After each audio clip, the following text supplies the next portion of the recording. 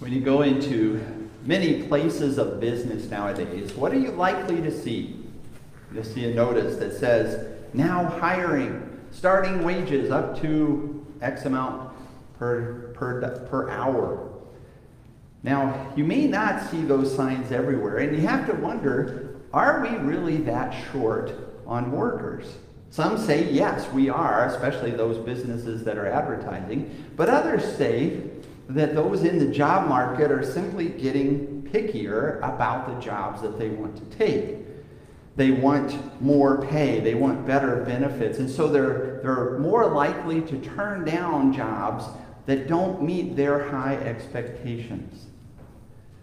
Now, it's not an apples to apples comparison if we think about workers in the U.S. job market and the workers that Jesus talks about in the gospel reading for today.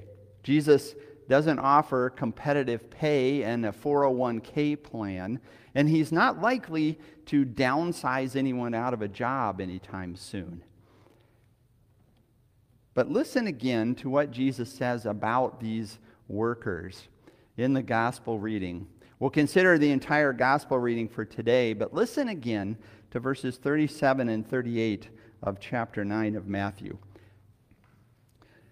Then Jesus said to his disciples, "The harvest is plentiful, but the workers are few. Therefore pray that the Lord of the harvest will send out workers into his harvest." Thus far the text. Let us pray. Heavenly Father, these are your words. Make us holy through the truth. Your word is truth. Amen. Jesus tells his disciples to pray, and to pray for something very specific, to pray for workers. And we'll see as we go through this gospel passage that Jesus actually answers his own prayer. As we work through this passage and see how that is the case, we're going to look at three things. We're going to look at the why, the what, and the how. First off, why did Jesus ask his followers to pray for workers in the first place? Matthew says in verse 36, when Jesus saw the crowds, he was moved with compassion for them because they were troubled and downcast, like sheep without a shepherd.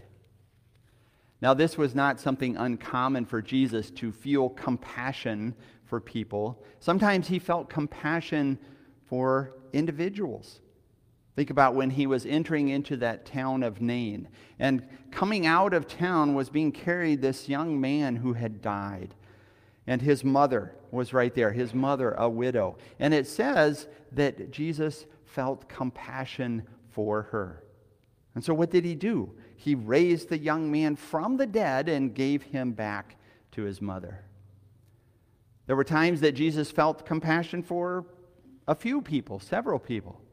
Think about when he went to Bethany because Lazarus was dead. Mary and Martha were there mourning their brother and other mourners. And Jesus was moved with compassion so much so that he actually cried. He wept. And then, of course, he raised Lazarus from the dead. And then there were other times where, as in this passage before us, that Jesus saw crowds coming to him, and he felt compassion for them. And when Jesus saw these crowds, it says that he saw them as lost sheep, sheep without a shepherd. Now, why? Why did Jesus feel compassion? Well, really, it was tied to the reason as to why Jesus came to this earth in the first place. Jesus came because he wanted to help people. Ever since the fall into sin, we have been plagued with various ailments. Sometimes minor annoyances, sometimes major illnesses. And Jesus came to heal people of those ailments. As Matthew said, Jesus was healing every disease and every sickness.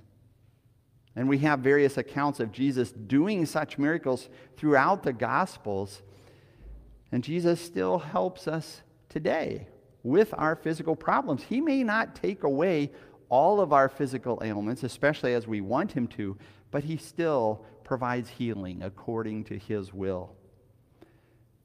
But the main ailment that Jesus came to heal was our spiritual ailment, our spiritual sickness, the deadness that we have within us, the deadness because of our sin. It's something that we're born with. Everyone is born with this spiritual deadness. And because of that, we are headed for hell. But Jesus doesn't want that. He feels compassion for us, and so he came to this earth to heal us of that spiritual ailment. Thus his compassion, his taking deep pity on us and coming to this earth to do everything necessary so that we would be saved, so that we would be saved eternally. As Jesus said, he came to seek and to save the lost. That's us, the lost. And the fact that we are lost is why Jesus came, why he came and had compassion on us. So really, that's the why of Jesus asking us to pray this prayer, his compassion. The what of Jesus' prayer, he states pretty clearly. He says, pray that the Lord of the harvest will send out workers into his harvest. Note that Jesus had described his harvest as plentiful. Now, maybe we have a hard time seeing that. I mean, here we sit in church every Sunday surrounded by people who are believers just like us. Maybe we even expand that thought and think about our church body, our synod, some 16,000 people strong. Maybe we expand that thought and think about the CELC, the International Fellowship of Churches, the 33 other church bodies with whom we're in fellowship. Or maybe we think about how many Christians there are in this country. Ostensibly, there are 63% of Americans who say that they're Christian, about 210 million people. But if we consider the population of the entire world, 7.9 billion people about, and we look at the percentage of Christians, is that number as high? Well, supposedly there are 31% of the world's population that say that they are Christians. That means that there are about 5.5 billion people in the world who are not, who say they are not Christian. That seems like a very plentiful harvest. Two things to take note of here. First off, not everyone who is counted as a Christian is necessarily a Christian. Someone might say that they are, but do they really believe in Jesus? Do they trust in him for their eternal salvation? And secondly, and this is actually the most important, note that Jesus is talking about the harvest. He's not just talking about people who are not Christian, because not everyone who is not a Christian will become a Christian at some point. Jesus really is talking about those who have been chosen, those who from eternity were elected to be believers, to be followers of Jesus. We don't know who those people are. Jesus does. But these are the ones who definitely need to hear the word, the ones who need to hear the good news of Jesus so that they can be brought to believe in him as their Savior. And because there are people who need to hear about Jesus, Jesus says that we need to pray for workers to go out and bring that message to them. That's how people come to believe in Jesus, is through that message. We know Paul's words in Romans that says that faith comes through hearing the message, and hearing the message comes through the word of Christ. That's how it happened with you, right? That you heard that message. Maybe you don't remember it. Maybe it was when you were baptized. When you were baptized, and that word, God's word, connected with the water, washed away all of your sins.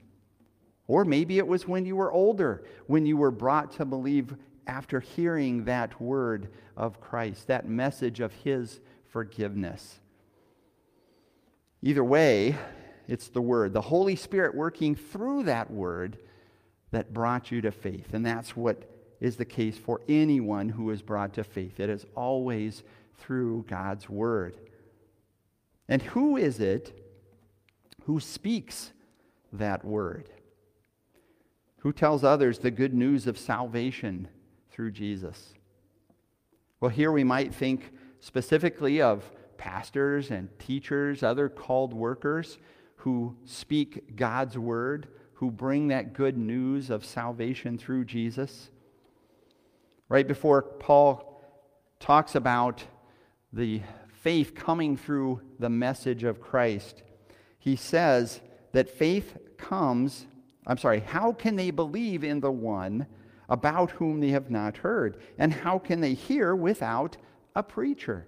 And how can they preach unless they are sent? And you know how that works. For example, you called me, a pastor, a preacher, to do what? To preach the gospel, to come here and preach God's word to you, to bring you the gospel in word and in sacraments.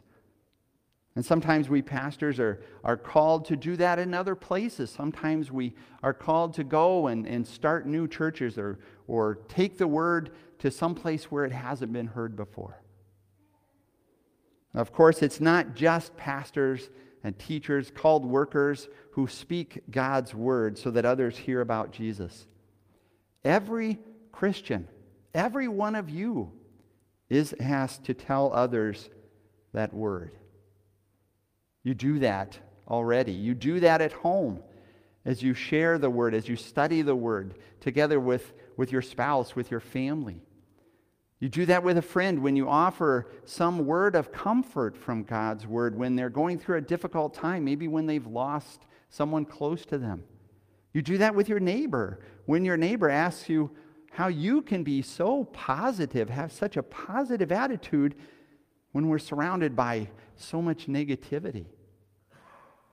So when Jesus says to pray for workers, that involves you.